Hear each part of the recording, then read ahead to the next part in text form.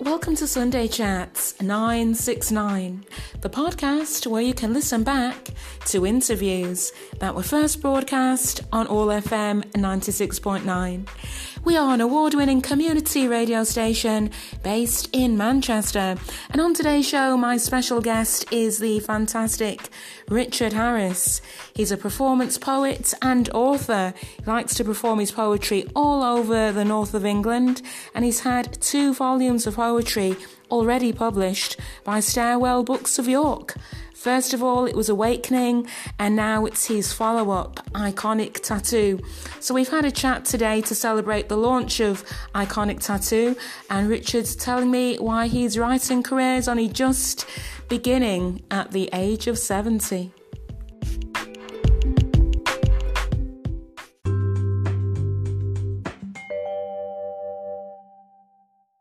Welcome back to the Sunday Tea Show right here on 96.9 All FM, on your radio, allfm.org, wherever you are in the world, online. You're joined by me, Ruth O'Reilly, delighted to be keeping you company. Now, on today's show, my special guest is the fantastic author and performance poet, Richard Harris. Not to be confused with Richard Harris from Harry Potter, but this Richard is a true wizard with words. He published his first collection at the ripe young age of 68. That was called Awakening, and he regularly performs all over the north of England, including at the Freedom Festival. And we've got him on today to celebrate the launch of his latest book, the second part, in a way, to Awakening, which is Iconic Tattoo, which has been published by Stairwell Books. So my interview with Richard is coming up for you very shortly. Richard is a big Petula Clark fan, so we'll kick off with one of his favourites.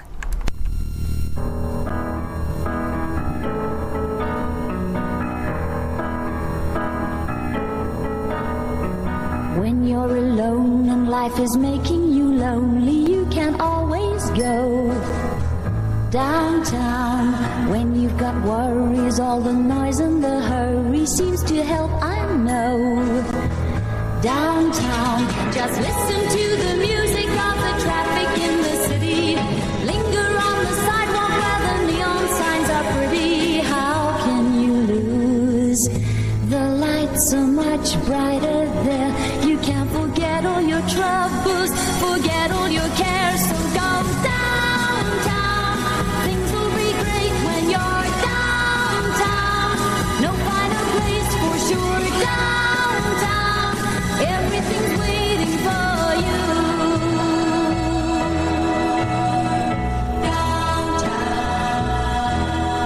Downtown. Don't hang around and let your problems surround you. There are movie shows downtown. Maybe you know some little places to go to where they never close. Downtown, just listen to the rhythm of a gentle bossa nova. You'll be dancing with them too before the night is over. Happy again. The lights are much brighter there. You can't forget all your troubles, forget all your cares. So go downtown, where all the lights are bright. Downtown, waiting for you tonight. Downtown, you're gonna be alright now.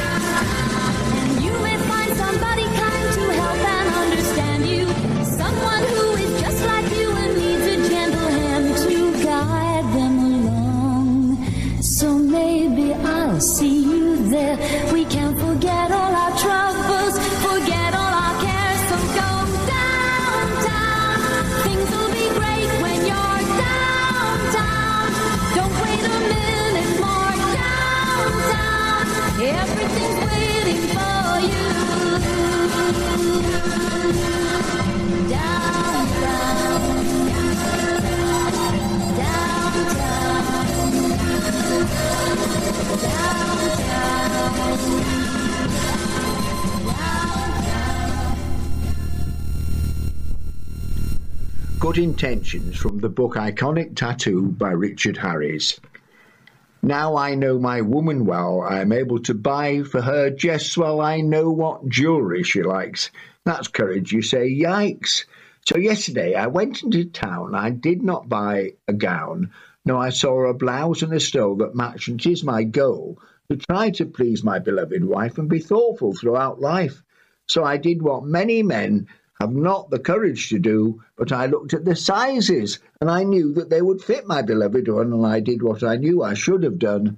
I went inside that charity shop and did buy both of these great tops. Now, this was at great inconvenience for me, as I could not now buy the food intended for tea. In fact, I would have to make a second trip to the shop to get enough vegetables for me to chop, so that we could eat fresh food and have a lovely tea so good.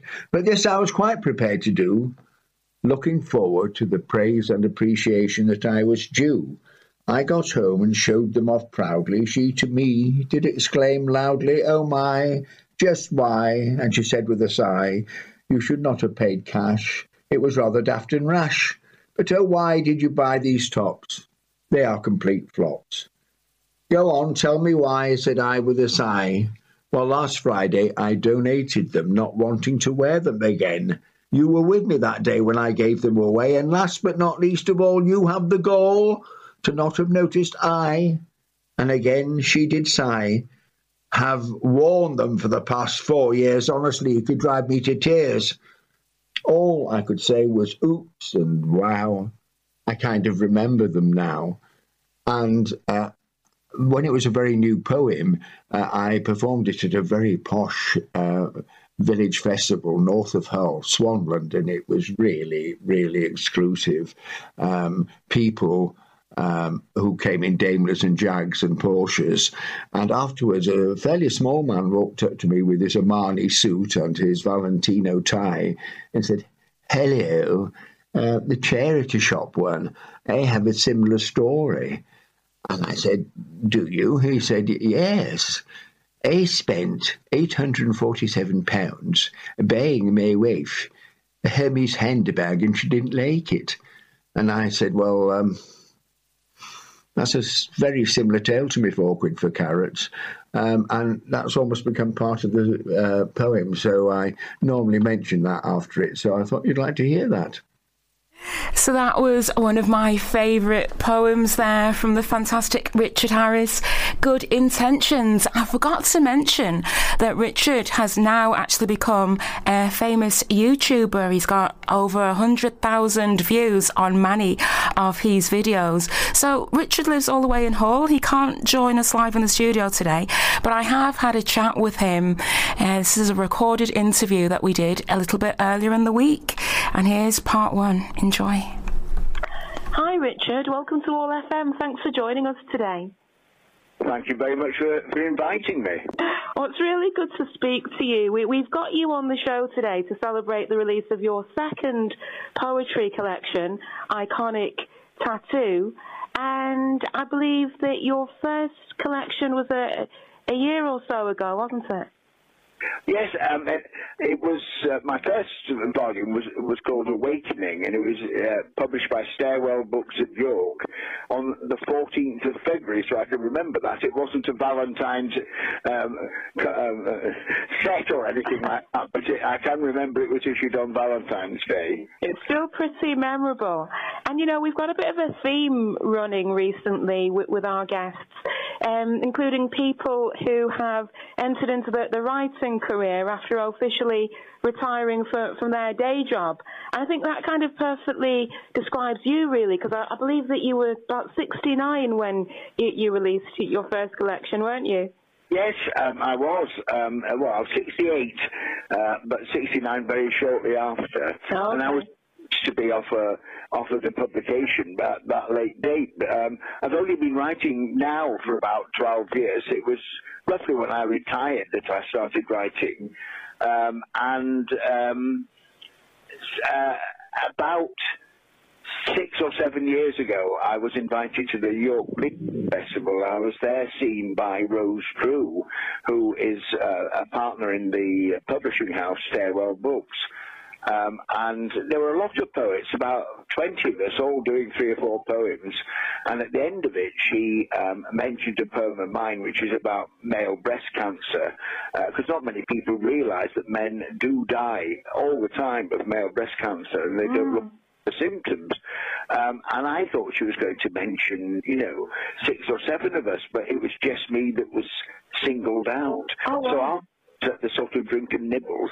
I said, "Oh, you're the publisher. Would you like to publish me?" And she said, "No." Oh, wow, what a letdown. But you didn't let that deter you, did you?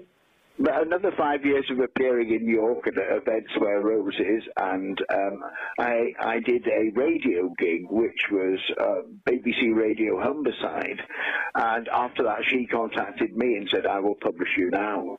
And so it was lovely that it came from her. It wasn't just me boring her to death. Yes, no, I mean, you proved yourself worthy. But one of the things that I loved about your story, Richard, is that I believe that you came into all this popularity quite accidentally, really. Just as you were leaving your job, you had some colleagues that wanted you to write a little verse in a card or something, and that's where it all began for you. Well, 2 things happened. One, I was on the contracts management team for a big local council, Leeds, and we had outsourced all the grass cutting, and the council had cut everything green that looked like a grass bank for years, for 80 years, 90 years. But when you went on the maps, you suddenly found out it wasn't a grass verge, it belonged to the firm next door. It was their responsibility and things like that. So it got very complicated. There were lots of disasters, things that were cut that shouldn't have been cut, and everything went wrong. And when I left that team, one of the lads there sent me an email. I said, "You're really good at writing," because I did a lot of the formal and legal letters. Okay. Will you turn Wordsworth's Daffodils into a silly piece? And I did. I just wrote it into a comedy. And then and I got a reaction from all over Leeds City Council, from people I knew, people I'd heard of, and people I'd never heard of. That's amazing. Was Daffodils one of your favourites? I mean, was that just tongue-in-cheek because we were talking about grass cutting and all the rest of it? There's a village outside Barrack in Elm, outside Leeds, called Barrack in Elm, and it's a very old Victorian posh village, and there's daffodils on the way, masses of daffodils on every entrance to the village, and the team came along. Now, I suspect most people, if they saw like 10,000 daffodils in bloom, would not cut them, but they started cutting them, and were getting masses of phone calls. So there was a daffodil connection, and of course, Wordsworth's Daffodils is probably the most famous poem in the English language. Oh, yeah. So. Wow. It just seemed appropriate to do that. And then my boss was, I then worked in planning control, and my boss, one of the planners, was a lady, and she went to Paris with her boyfriend, and he took her up the Eiffel Tower, went down on one knee, and proposed. So we sent an office card, and I wrote a little poem from the middle of it. But I'd listened to her, so I got all the details right, and I wrote this little piece, and again it produced this fantastic reaction, and I thought, oh, I have a little talent here. They were telling me how good it was, and so I started writing these poems and stories, and I didn't really know why I was doing it. And near Withensea, there's a village called Keyingham. Everyone around here calls it Keyingham, but excuse me. What happened was my wife wanted to go to the folk club there, so she took me along, and there were various people doing spoken word. Most of it was music, but there were some people who did spoken word, and I thought, oh, I could do this. So the next time I went along, I took mine, and I got a fantastic reception. There was one about a game that my granddaughters and I played, and it was called Pirate Izzy, and it had people sort of giving me a standing ovation. I thought, oh, wow. That's amazing. So your grandkids as well have actually been your inspiration for all this. Yes, very much so. I've got a big YouTube presence. I've had about 160,000 hits on YouTube. And so you're officially a YouTuber. I bet they're proud of you for that. Yeah, so the very first poem I put on there was Pirate Izzy. Okay. And I was invited to an open mic. I didn't really know what open mics were. And and from there I was invited to a sort of working men's club in Hull. And that went fantastically, and it was the most fantastic bunch of people who are now still my close friends. What happened then was I got a phone call from that. It's like spaghetti, it leads everywhere, doesn't it? Yeah. And I was asked to appear at the Freedom Festival. So it was about 6 weeks from standing on the stage thinking, I wonder if this is going to go well, to standing in a huge marquee at the Freedom Festival in Hull, because Hull is where William Wilberforce came from. And a campaign for the abolition of slavery. And I suddenly found myself in a huge marquee with 400 people, you know. And it was just so fast. And while I was at the Freedom Festival, one of the organisers said, would I go into the recording studio? And I said yes, and wandered in. And I said, what am I here for? And they said, well, and of course this was about 12 years ago, so we still had phone boxes. Okay. And he said, we've heard about this Pirate Izzy poem. Would you like to record it? And I said, yes, sure. So I recorded Pirate Izzy. And that year, if you went into a phone box in the centre of Hull and picked up the receiver, you didn't get the brr tone. You got me saying, I was sitting on the old brown settee, with Pirate Izzy, Captain Lara and me, you know. So it was just amazing how quickly it all happened. And then it's never really stopped. I seem to appear somewhere and somewhere else wants me, and you know, I've gone up as far as Newcastle and York and Leeds and Harrogate. I mean, it's not exactly Las Vegas, you understand, but to get that many views on YouTube, this is like a writing career that found you, Richard, and it sounds like you were being the speaking clock there, which is absolutely fantastic. Now, I know that you do a variety of genres, don't you, in your poetry? Yes, I write from emotion, so it can be joy, or it can be anger, or it can be shock. For example, I wrote one about the news of David Bowie's passing, which has been turned into a brilliant song. There's a couple of CDs of my poems as songs which are for charity. That really isn't in a way about David Bowie and his music, but it's about my reaction that morning, because he got a new album out and I thought he was the tour, and there was Philip Schofield sat there saying he was dead. On David Bowie passing, from the book Iconic Tattoo by Richard Harris. So he had a new album out, causing a fuss, getting rave reviews, and a new single that was already a huge success too. He has been around so long, always changing, reinventing, always making comebacks when he has never actually been away. My first memory of him is Major Tom, startling on Top of the Pops. So many brilliant things through the decades. He has truly touched the lives of millions and been adored. His music will last eternally. He will remain adored. Unique, no one like him, an ever-changing chameleon, visually, artistically, musically. I got up late, overslept, turned on the TV. Philip Schofield sat there looking sad, a picture of Bowie illuminating the screen. Oh, his album's #1, is it? I thought, and then the words announcing his death came. I could not comprehend this. I had been expecting a tour. My brain would not accept this dreadful news. It took a long time for the words to sink in, and for me to accept this tragedy. A man to be mourned, the world over, leaving us far too soon. And so I wrote one out of shock, you see. But I can get angry about, without getting too political, I can get angry about the state of the country now, or I can, something that makes me laugh.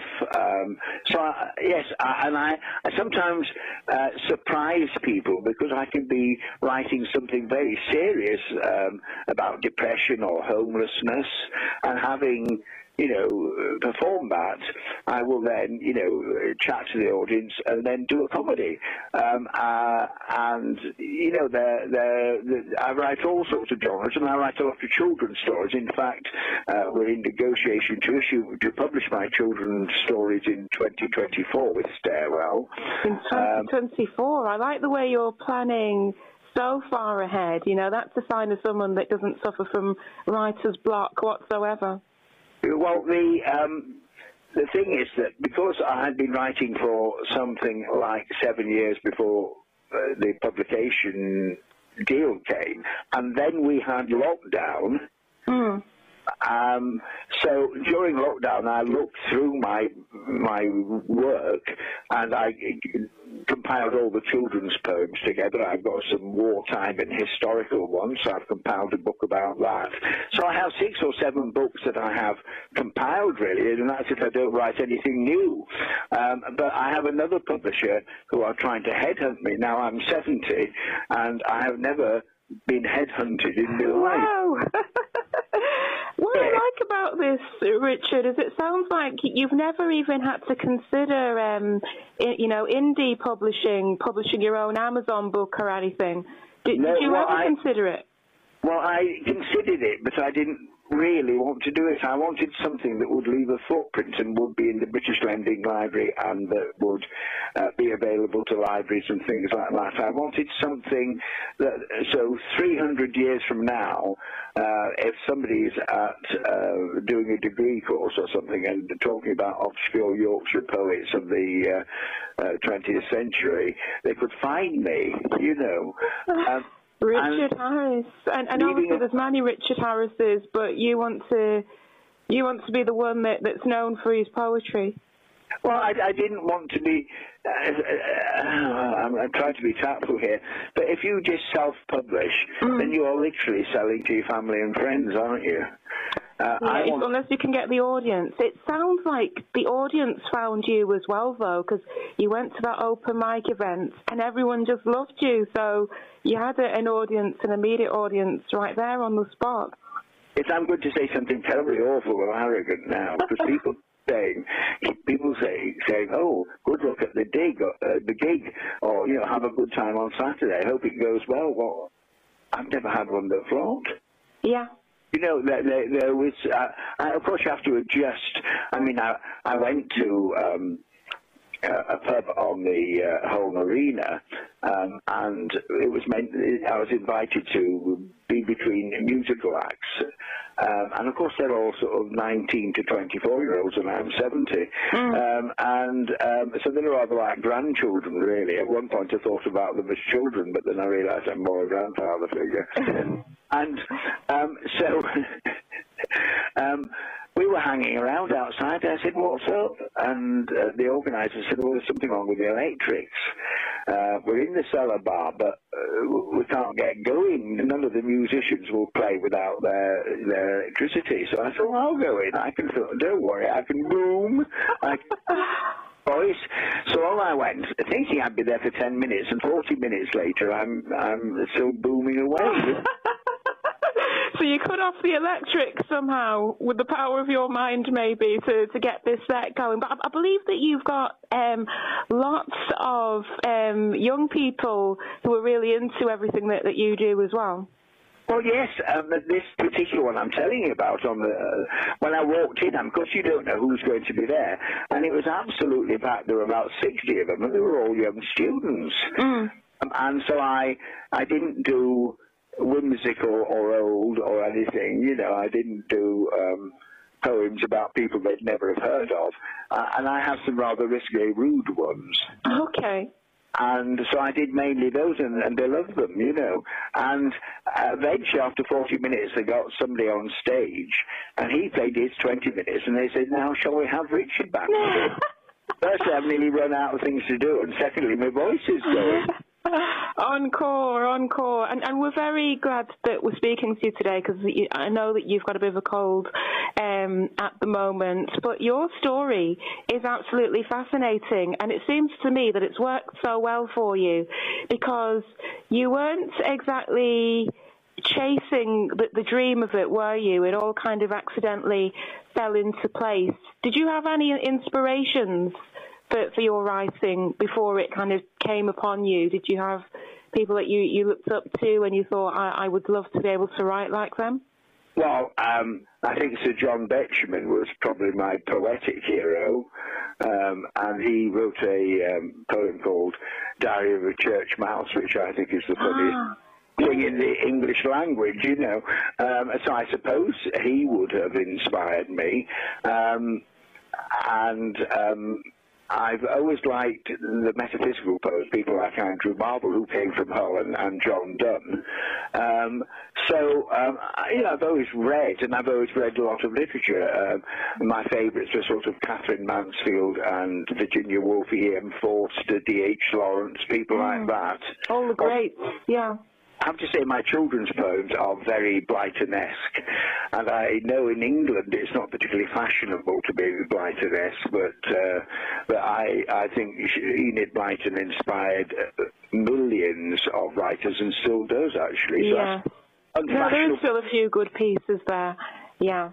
I mean, the amazing thing is that my poetry has travelled well to the Indian continent. I've sold a lot of books there, and YouTube is, for me, big over there, and I do blogs and things to schools, and apparently my voice, with its clear enunciation and lack of accent, a Liverpool accent or Newcastle accent is gorgeous and glorious, but not very understandable if you're learning English as a second language. So I've had a huge amount of support from there, and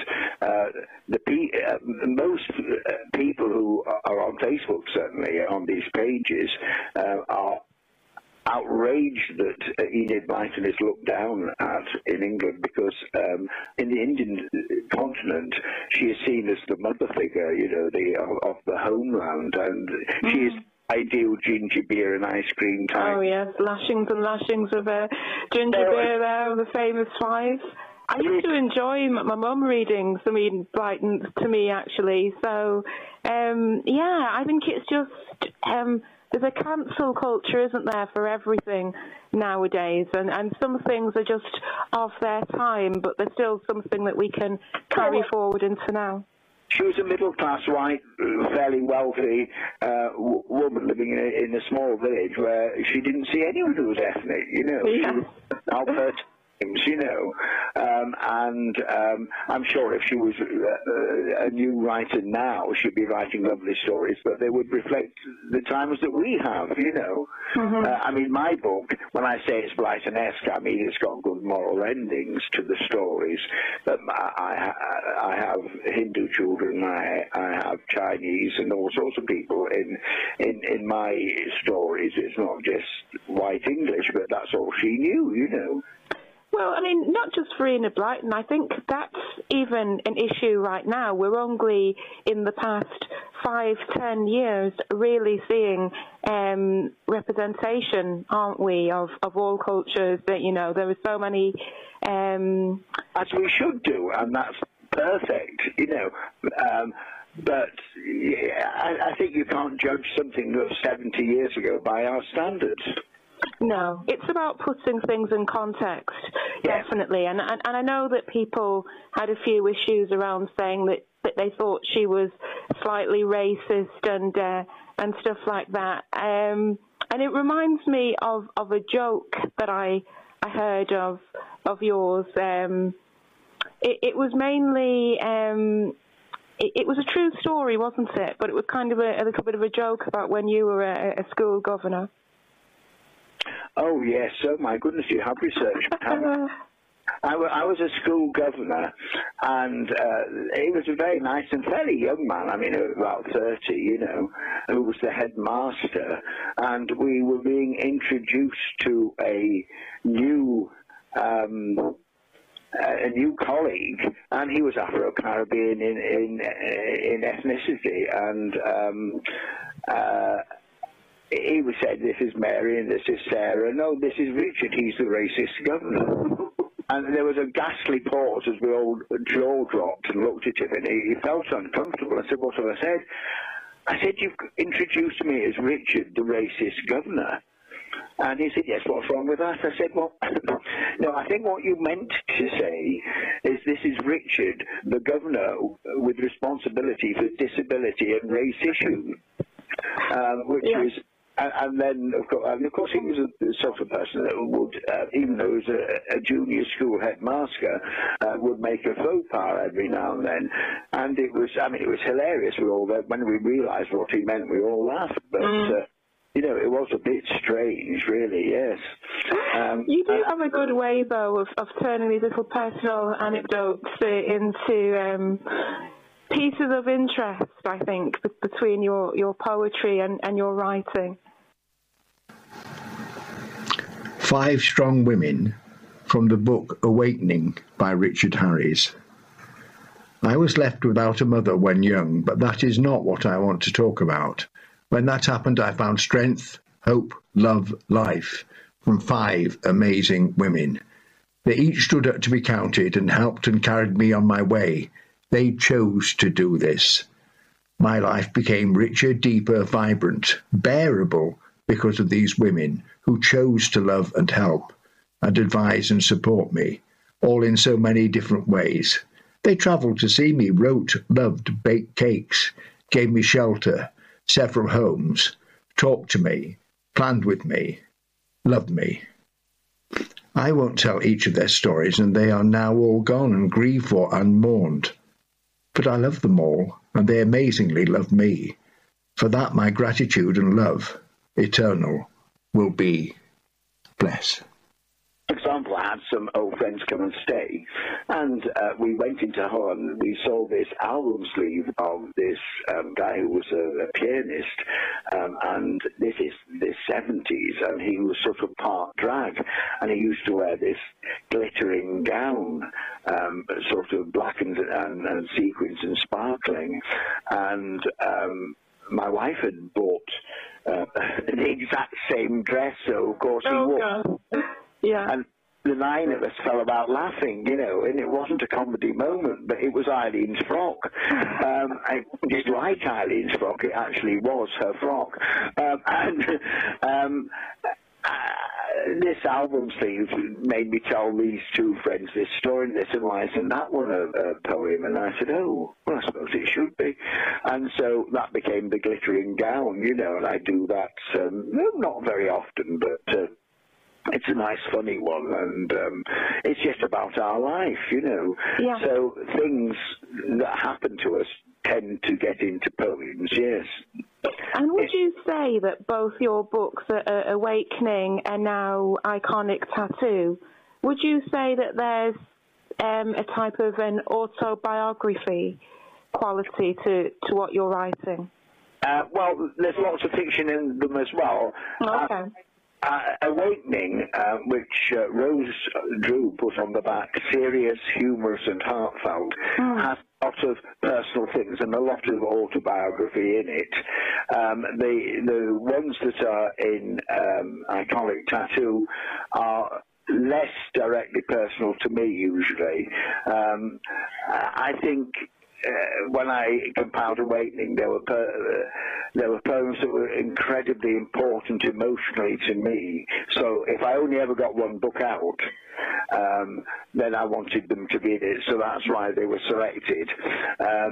On the back of the second book, Iconic Tattoo, she's put transformative, funny and emotional. And I think that's what I tried to be, those 6 words.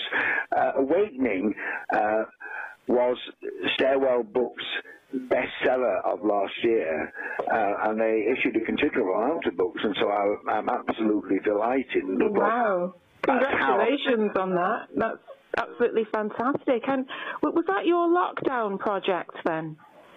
Well, it came out in lockdown, so no, I had compiled it a year before, and in effect, Iconic Tattoo, because I selected the poems that I felt were best and most represented in me, and I wanted to be out.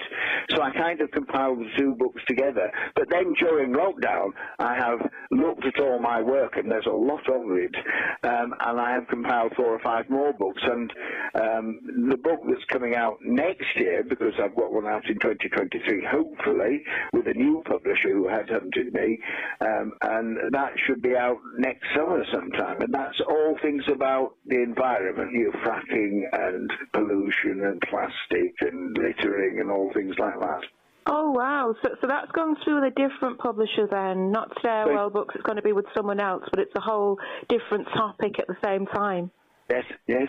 You know what I'm imagining now? I'm imagining you'll have Greta Thunberg headhunting you and wanting to share a stage with you at this rate. Well, if she wants to, I'm here. That would be something I would be quite happy to stand next to Greta Thunberg waving me books. I bet somehow that happens. Because Awakening, the cover of Awakening was based on an environmental poem, wasn't it? Yes. Well, I wrote Awakening, which is really about a large boulder waking up and seeing what mankind has done to the world. I had such fantastic reaction to it, including from a very dear friend, Mark, who sent me an email that was, if it had been on paper, would have been about 4 pages of A4, you know. Wow. Raving about it, so I thought, well, that would be, it's bringing great emotion out, and people are reacting to it, and I could see the cover illustrated, you know. Now, a friend of mine who's a singer-songwriter, one of the dearest people on the planet, he is also, as well as being able to sing, songwrite, play 15 instruments and whistle, he can also, he's an artist, so he painted that, and he did Iconic Tattoo cover as well.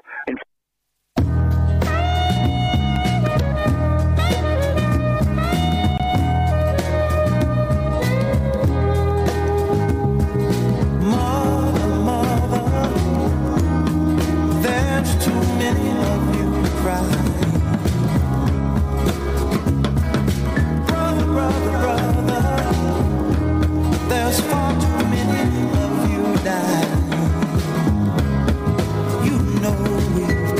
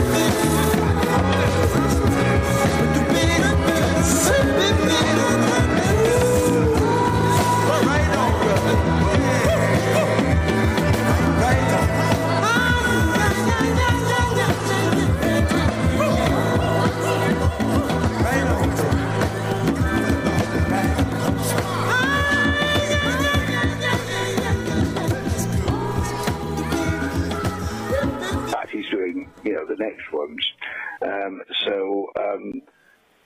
He's called Jim Danby, and he's a dear man. He's a lovely guy, and he's a brilliant at everything at signaling, actually. You know, when he actually started whistling, you know, I can't whistle. It's all right. You've got enough talents, Richard. You've got to leave him have his whistling. But so yes, an iconic tattoo. I had a hip replacement. I am 70, and an extremely tall, muscular, sort of 25-year-old physio came to get me out of bed, and I was still sort of doped up with whatever they give you, morphine or something. And he was covered in tattoos, was this young bloke. Okay. And he had a tattoo from his inner elbow to his wrist of a Pierrot, you know, a French clown. And I was focusing on it, and I said, "What's that?" And he said, "It's a tattoo." I said, "No, you fool, I knew it was." Yeah. And because I thought it looked like Twiggy from the film The Boyfriend in her Pierrot costume. Yeah. I didn't actually know that, yeah. But he was 25, so I thought, why would he know Twiggy? You know, yeah. I mean, unlikely. And he threw some bird from the 60s. So you were right. You were actually correct. Very observant. Yeah, he had this huge tattoo on him. I don't mean an inch one. I mean, you know... It was taking up his entire arm, which is the cover that you've got on your book, isn't it? Yes, and he didn't know who she was. So he committed to a lifetime tattoo and he didn't realise who she was. Okay. Yeah, so I mean, I just thought, normally you might have Manchester City or Manchester United or the Manchester Bee. Yeah, Dionne Warwick or whoever that you love, but not somebody you don't know who the hell they are. And so I thought, well, he must have found her in a pattern book. And then I thought, what's Twiggy doing in a pattern book? So I found the whole thing very puzzling. And I have another poem because I'd seen a young man in a shop, and he had a bird with a placard on his big tattoo, and it said some phrase. Yeah. And so I said, "What's that?" And he said, "It's a tattoo." And I said, "Oh." Again, yeah. And they knew that. And he was a young man in a band, and it was one of his songs, you know, so "Don't Ever Leave Me" or something like that. Okay. I can't remember what it said. So I wrote a poem about that as well. And sometimes, particularly women, or even men, if they've got lots of writing on their chest, I mean, you wouldn't normally peer at a woman's front, would you? But if she's got something that's big and colourful and interesting, and then you think, well, should I be looking at this? But if I shouldn't be looking at it, why have they got screen? You know. So I wrote two poems about those two different things. I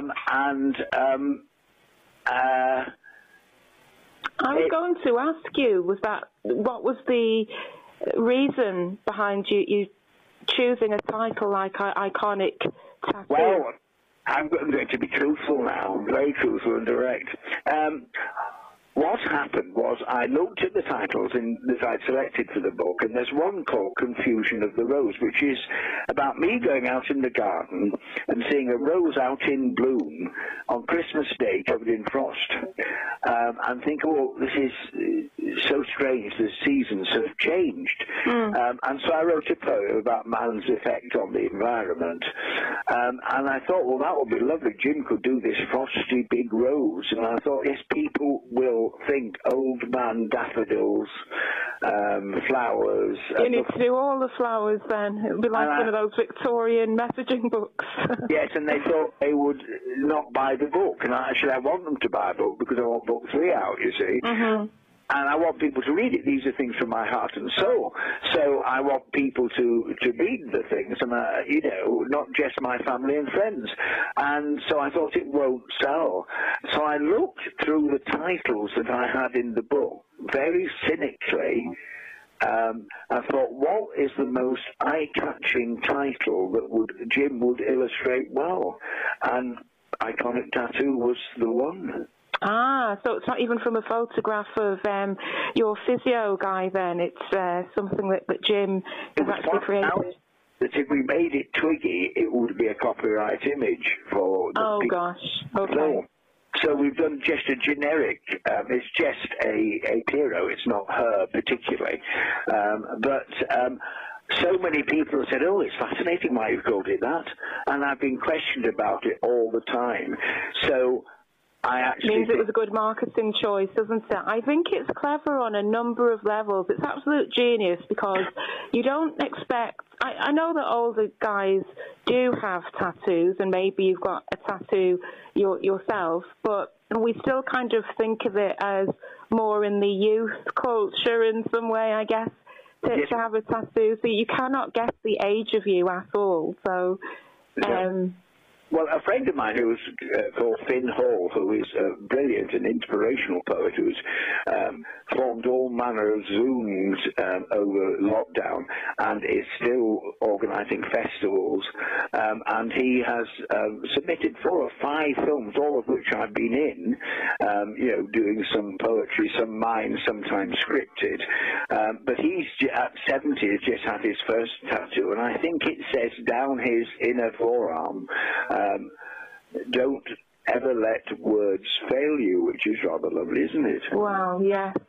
Bit of poetry there on his skin.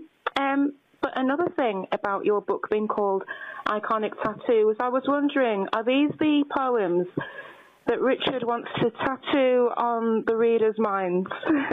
There's that level to it as well. Say that again, sorry. So you're etching these images onto people's minds with your poetry.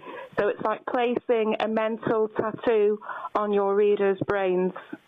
Do you get what I mean? That was my interpretation of it. That's actually a lovely idea which I hadn't considered, and it may end up as part of a poem, I think. I think you've inspired me. Oh, wow. Oh, well, I am honoured, if that's the case. And, this is something that I wanted to ask you about, Richard. Are you always on the lookout for inspiration for your writing? Yes, last night... I felt fine. It's only this morning I started with this cold, and I was at an event in Hull, and I was going to do some silly Christmas poems, and then a friend of mine performed a poem about the people having the right to decide when to die when they're chronically ill, and I have a poem on the subject, and then I have a very sad one about a sister who died, because everything's on the phone now, I can just dial up a document. Yeah. I used to have to carry sheaves of paper.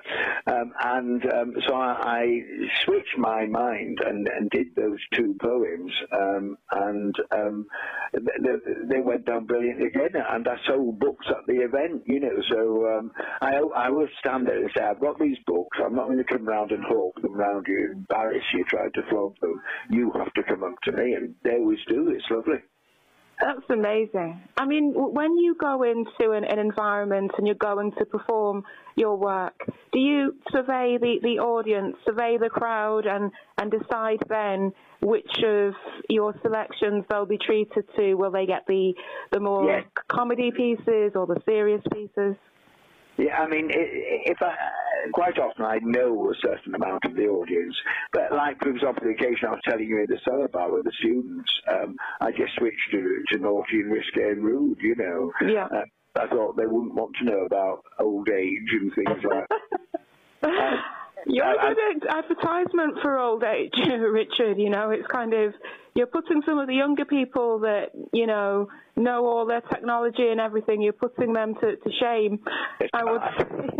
I tell you what was funny. About 4 weeks ago, I've had cataracts done, so I was wearing big wrap-round sunglasses because you get very light-sensitive after that. I walked on the front at Withensea. You go down a ramp, and there were 7 or 8 young people there, lads and lasses, but, I would say about 13 and 14-year-olds. So I wasn't threatened or anything. And one of them came forward and offered me a knuckle and said, super cool, dude. Yeah, they probably thought you were a celeb, to be honest, and you are turning into this local celeb, so you've got a nice head of hair as well. Many people go bald by your age, but, not you. Yeah, well, they liked my sunglasses, and they were saying that they were really super cool. And I'd got an anorak, and I opened it, and I've got like an Asian Baha, the Peruvian, I think. Okay. Oh, right, yeah. Like a woven stripy thing for festivals, and I wear them all the time.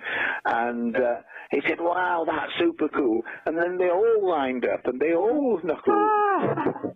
So I had 7 or 8 knuckle rubs because of what I was wearing, you know. So you are a bit of a style icon. You're bringing new meaning. Somebody once said that I was a dedicated follower of fashion, which is completely utter rubbish, because I've never ever given any notice to what anybody else wears. I wear what I want to, and what feels comfortable, and I think looks good.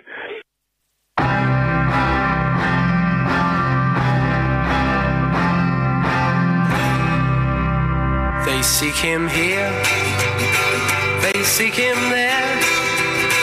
His clothes are loud, but never square.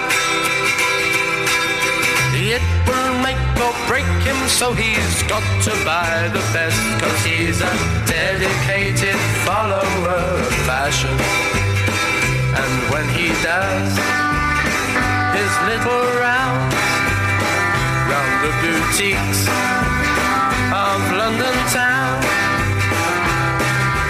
eagerly pursuing all the latest fads and trends, 'cause he's a dedicated follower of fashion.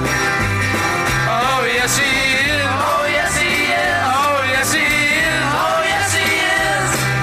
Thinks he is a flower to be looked at, and when he pulls his frilly nylon and his raked up tight, he feels a dedicated follower of fashion. Oh yes he is, oh yes he is, oh yes he is, oh yes he is. There's one thing that he loves, and that is flattery. One week he's in polka dots, and next week he's in stripes, but he's a dedicated follower of fashion. They seek him here, they seek him there, in Regent Street and Leicester Square. Everywhere the Carnation army marches on, each one a dedicated follower of fashion. Oh yes he is, oh yes he is, oh yes he is, oh yes he is. His world is built round discotheques and parties. His pleasure-seeking individual always looks his best, 'cause he's a dedicated follower of fashion. Oh yes he is, oh yes he is, oh yes he is, oh yes he is. He flits from shop to shop just like a butterfly. In matters of the cloth, he is as thick as can be, 'cause he's a dedicated follower of fashion. He's a dedicated follower of fashion. He's a dedicated follower of fashion.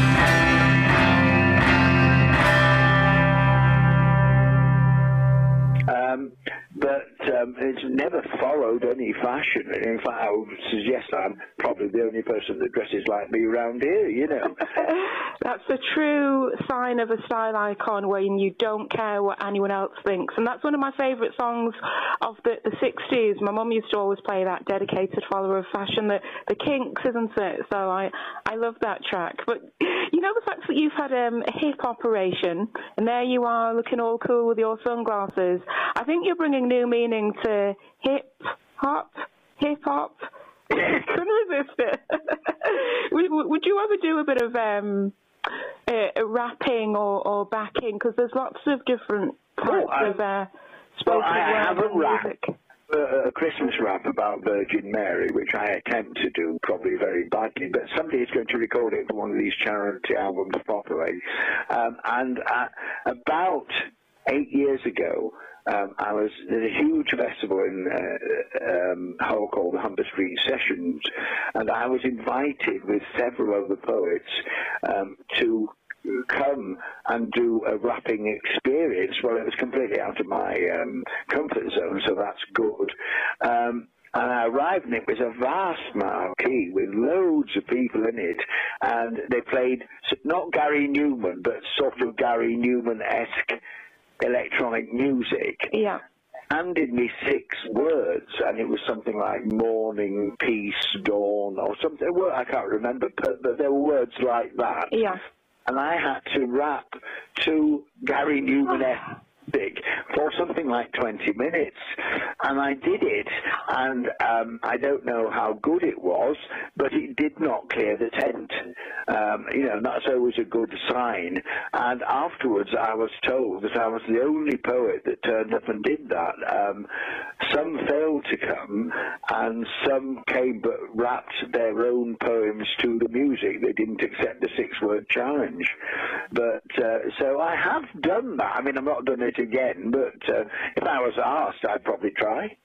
I would love to hear that. It sounds absolutely amazing, and I love the fact that you don't seem to get stage fright. You're up for any kind of performance that you can do. What's been the most memorable place that you've performed? Because I know that you once performed on a beach when there was a bonfire going on, and you did your set on a yoga mat, I think, or a travel rug. Yes, well, that was that was just when we were allowed to come out after lockdown, and it was in the open air on a beach with a big bonfire, so it was quite, it was evening, and we'd taken all sorts of wood down to the beach. I think somebody demolished a greenhouse or something like that, and brought the frame, and so we threw it all over the cliff, then carried it down the beach, and then there's a friend whose sister has a remarkably earthy sense of humour, is really rather naughty and rude, and they wanted me to do all my very rude poems, and so I did. Okay. Right. That was memorable. I think probably the most memorable was being invited to appear at the Bronte Museum at Haworth. And I've always greatly admired the Bronte sisters, particularly Anne Bronte, and her novel, The Tenant of Wildfowl Hall, which in the 80s and 90s was re-evaluated as a great feminist statement, sort of 200 years before her time, because it's about a woman who is married to a misogynist and is subjected to violence, flees and has a successful life, which is nothing you think of being written about in Bronte times. Yeah. It would be written about in the feminist press now.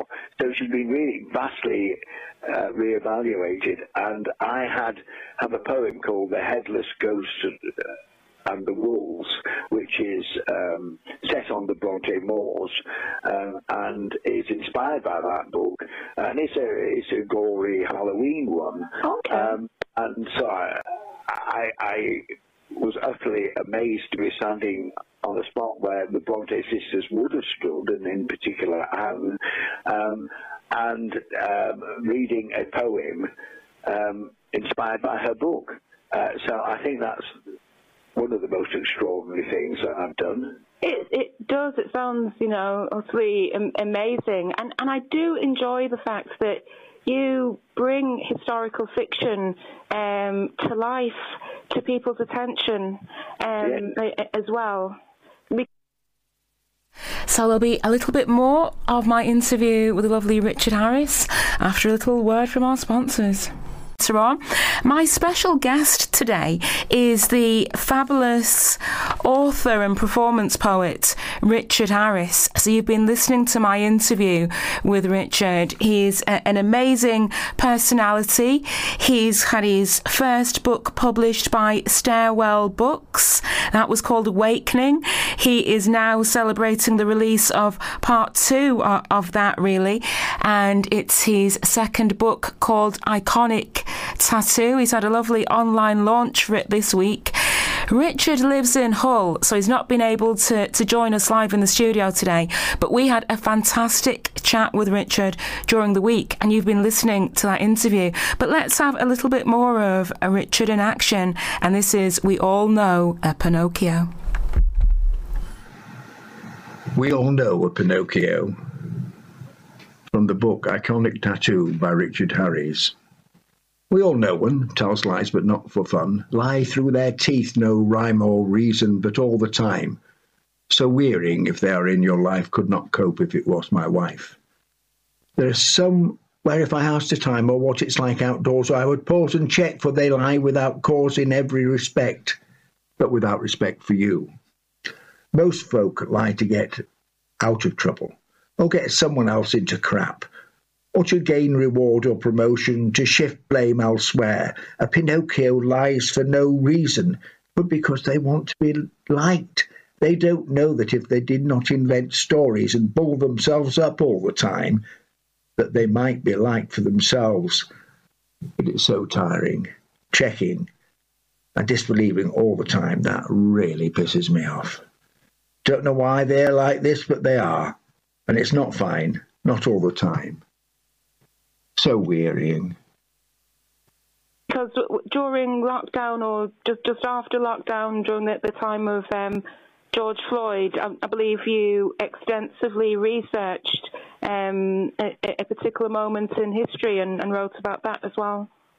I did, and I said earlier that Iconic Tattoo was compiled some time ago, but at the edit stage I inserted 5 or 6 more recent poems so that it became more my current work as well. And at the time that George Floyd was murdered, I Googled, as you would do, and I came across a case of George Stinney, which is well documented and known. It's just it's not greatly known. And it's a 14-year-old boy who was executed for the murder of 2 young girls who were battered to death. And all that was proven was that he'd spoken to that day and shown them where some flowers they could pick were. And he directed them there, and so devastating. And he was placed on a Bible as a booster seat. And that image just floored me. And the poem is in Iconic Tattoo, and I think it's one of my best poems, one of my greatest poems. It's certainly a story that needs to be known, and it explains to people who do not know and cannot comprehend Black Lives Matter and why we should take the knee, because nobody is saying that other lives do not matter, but what is the truth is, when you read George Stinney's story, is that if you are black and you live in America, then you are reasonably likely to have an early death because of your colour, and that cannot be and should never have been, you know. And I get so emotional towards the end of that poem. I always do it as my final one, even if I've got, say, a 10-minute slot and I decide to do George Stinney, and I haven't filled my time, I walk off stage because I'm so emotional I can't speak anyway. Gosh, I've heard the poem, yes. I was watching your Zoom launch. Congratulations on your Zoom launch a couple of days ago, and that was so powerful and so poignant. And it's the fact that, you know, you have taken the time to write that as well as a white male. You know, it adds an extra dimension to it. You know, well, sometimes a story, for example, I mentioned the breast cancer poem, and I decided that might upset people, so I decided consciously not to write it, and then it wrote itself in my head. I researched the story of a young woman, a 21-year-old barmaid, Kate Lease, who was murdered in Withensea in 1908 about, I can't, you know, I might be wrong by a year. And it was such a tragic, awful story that I went to bed and I just couldn't sleep, and I had to get up because it was writing itself in my head. I had to get downstairs and write it, you know.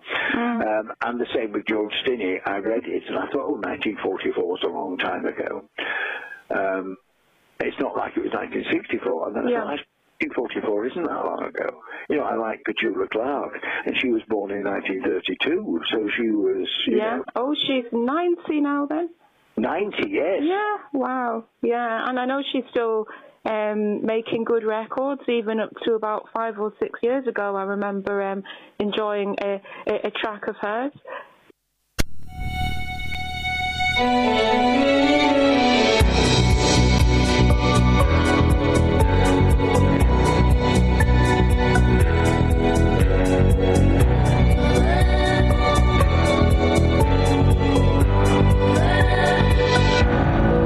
I tried so hard to feel alive, like a flame without a light, searching, calling out of my mind, and in the dark I could not see, yet you found your way to me,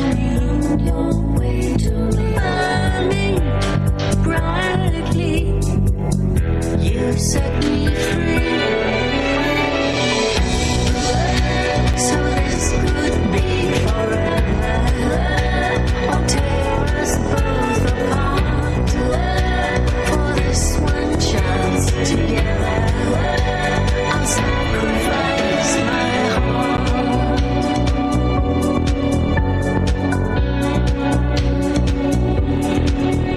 And with love to keep us warm, we can weather any storm. Hold me tightly, catch me when I fall. If I give myself to you, through the gray skies and the blue skies, can you tell me that you'll be there too? So this could be forever, or tear us both apart. For this one chance together, I'll sacrifice my heart.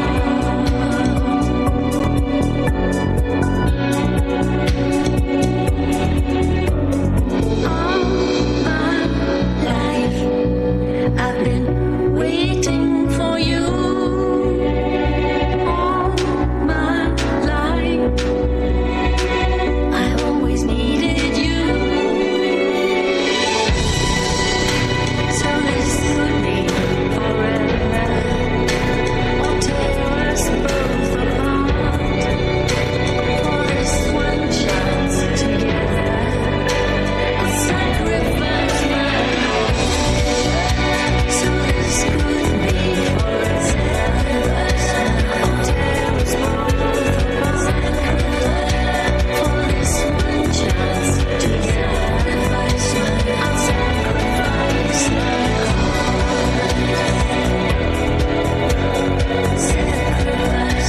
I'll sacrifice my heart.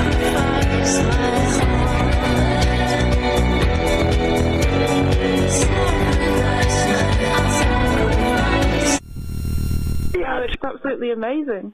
She had 2 singles out in lockdown that were brand new recorded, one at the age of 88 and the other at 89, and the BBC declined to put them on their playlist.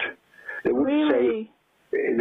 So look them up. One is called New Flag, and the other is called Luminescent, and they're beautiful, they're brilliant, but BBC won't play them, so they weren't hits. But she's still in Mary Poppins 8 shows a week. Really? I didn't realise. I knew that she was still an active performer up to a few years ago, but that just sounds amazing. I'm going to have a look at that, definitely. In something like 2018, she started playing the Bird Woman in Mary Poppins in London. So it's a cameo role, but she was Olivier nominated for it. And on her 90th birthday, she stood on stage. Look at the celebration video. Just Google it on YouTube.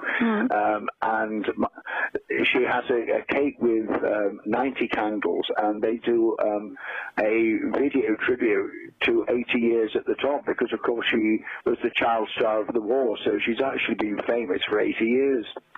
Gosh. You know, if she was American or Canadian, they would revere her, not just think, dear old Petra, she's been around too long. Is she English? Because you see, my mum used to love this a bit of an obscure film of hers, and I don't know, she was playing an Irish lady in that film. I don't think they ever kind of put it on TV now, but it was Finian's Rainbow, and she was Irish in that, and then I was never quite sure whether she was actually Irish or just pretending to be. Well, the Irish think it was a very funny accent, but she was with Tommy Steele and Fred Astaire in that. And she was the only British actress to dance on film with Fred Astaire, you know, that was late 60s.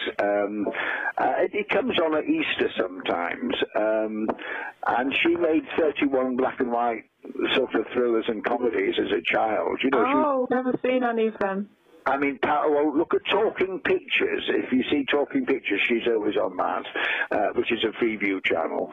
But she made a film with Powell and Pressburger, who, you know, made masterpieces. And she's only a small part in I Know Where I'm Going, which stars Dame Wendy Hiller. But it's an all-time masterpiece, and she's in it aged 11. And she was in propaganda films in the war, you know, when the evacuees went to the country. Petula was the little girl in the film that left the gate open and all the cows got over, you know, and then she lit a fire, which she wasn't meant to do, and then it burned the cliffside and that sort of thing. You've got a fantastic memory, Richard. I love it. And I think, you know, all this discussion we're having about your new writing career and everything that Petula Clark has done, it's demonstrating to the listeners the fact that, you know, you're not ever going to be past your sell-by date. If you have a specific talent, you can keep going and you can keep reinventing yourself and bringing the past to life to a new generation as well. Yes, well, that is what Petula's done. I mean, she was the classic child star. When you look at the other child stars, they didn't survive through very well. No. You know, then she became the TV and radio pioneer. She was Television Personality of the Year in 1951. Then the 50s Songbird had lots and lots of hits, then started recording in 5 languages. She was the first truly multilingual superstar.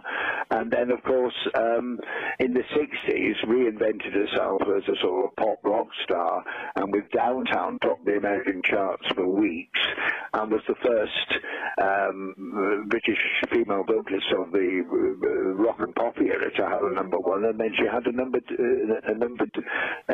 #1 the next year, and had 3 Grammys, you know, then became the Queen of Las Vegas, then became an international cabaret artist, then since then she did 15 months in The Sound of Music, being award nominated. Then she was in Blood Brothers for 3 years and Sunset Boulevard for 3 years, and she has played Norma Desmond in Sunset Boulevard longer than any other actress here. So she's had a pretty long, good, multi-type career.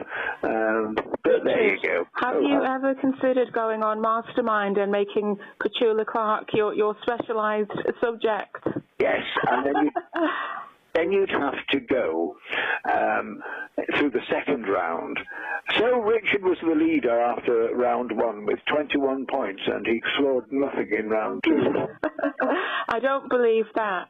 So that's my fear. Yes, that's my fear. If I ever get on Who Wants to Be a Millionaire, I will make sure that you're there on standby in case a Petula Clark question emerges. But obviously it's the way she's inspired you as well. I do enjoy the fact that music has heavily inspired your writing. But we're almost out of time now. So, Richard, what will be next for you? Iconic Tattoo is out there in the world. Awakening was the awakening of your talent. Have you got the title for your 3rd book? Yes, Changed Times. Right. Very appropriate.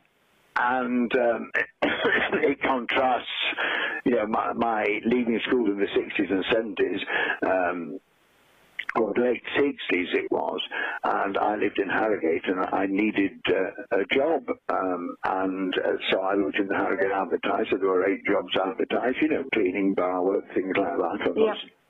And I made 8 phone calls. I got 8 interviews, and I was offered 8 jobs. And You never fail.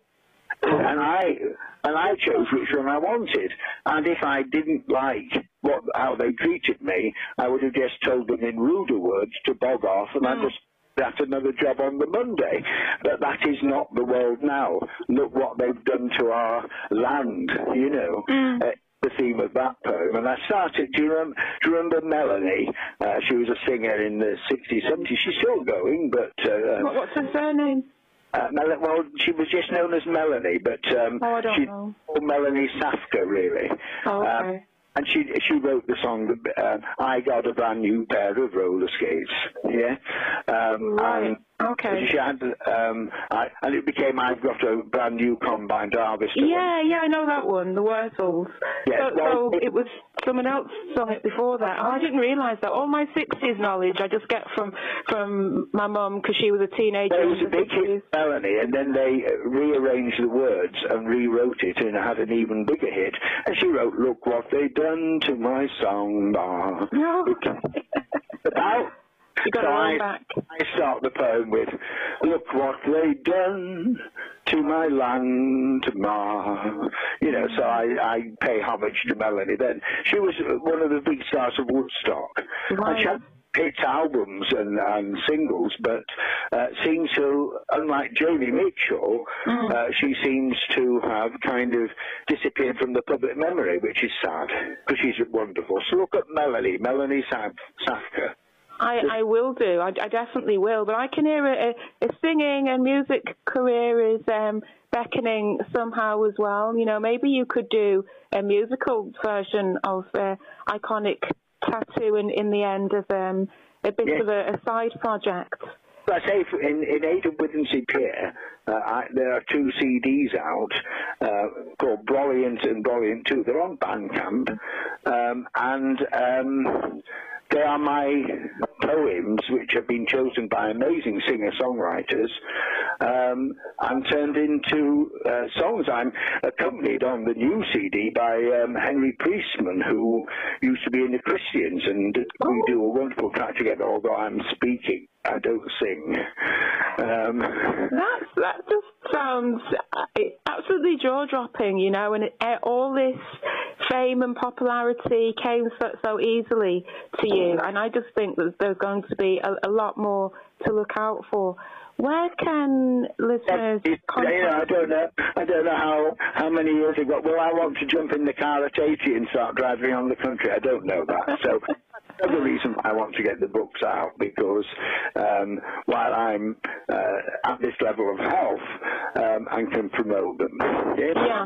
Yeah, you don't have any problems promoting, and that's the great thing, because your performances do, they bring in the crowds. So it's a fascinating story. It's going to be very inspiring for our senior listeners as well. And if anyone does want to check out either Awakening or Iconic Tattoo, how do they purchase your books or contact you even? Are you available online? They're on Amazon worldwide. They're on Goodreads. They're on Barnes & Noble in America. They're available in Asia, India, Australia on Amazon. But Stairwell, excuse me, Stairwell Books, just Google Stairwell Books York, and up they'll pop, and you can buy them from Stairwell. I send them to people in the UK from me via Facebook, but it's probably easier just to get them from Stairwell Books. Okay. Husband and Wife Talking, from the book Iconic Tattoo by Richard Harries. Oh my God, our daughter's coming to stay. She's arriving today with her husband and kids. Oh my God, we have to clean. No, we don't. We have to clean and tidy away, fill the fridge, dairy-free, lactose-free, gluten-free too, fill the cupboards as well. No, we don't. Oh, tidy everything on the table, change the lampshades, dust the well, everything, put the dirty washing out of sight, only pure cotton sheets on every bed. No, we don't. Oh, put things in the shed, weed the flower bed, prune the hedge and mow the lawn. Again. Wash the kitchen floor, dust the TV, sweep the front path. It's clean. Oh, don't be a bore, we'll do it all again. Hang blackout blinds, fill dishes with fresh fruit, bake a cake. We'll be fine. Vacuum all the floors, wash the kitchen cupboard door. Should we paint the garden wall? They're coming to see us, not the house. Now I know who'll win, so I'll now shut up and grin. Then she arrived, emptied the car, dumped the tram off the floor, put the girls to bed, sat and relaxed, and then smiled and said, "Lovely to see you both," and sighed, "Now why isn't the white wine in the fridge?" Go. All FM. 96.9. On FM. 96.9. FM. Big thank you to the fantastic Richard Harris for being my special guest on today's show. Do check out his brand new book, Iconic Tattoo. As you heard him say, it's available on Amazon or from Stairwell Books themselves. And that's Richard Harris with an E. It was an absolute pleasure to chat to Richard today. You're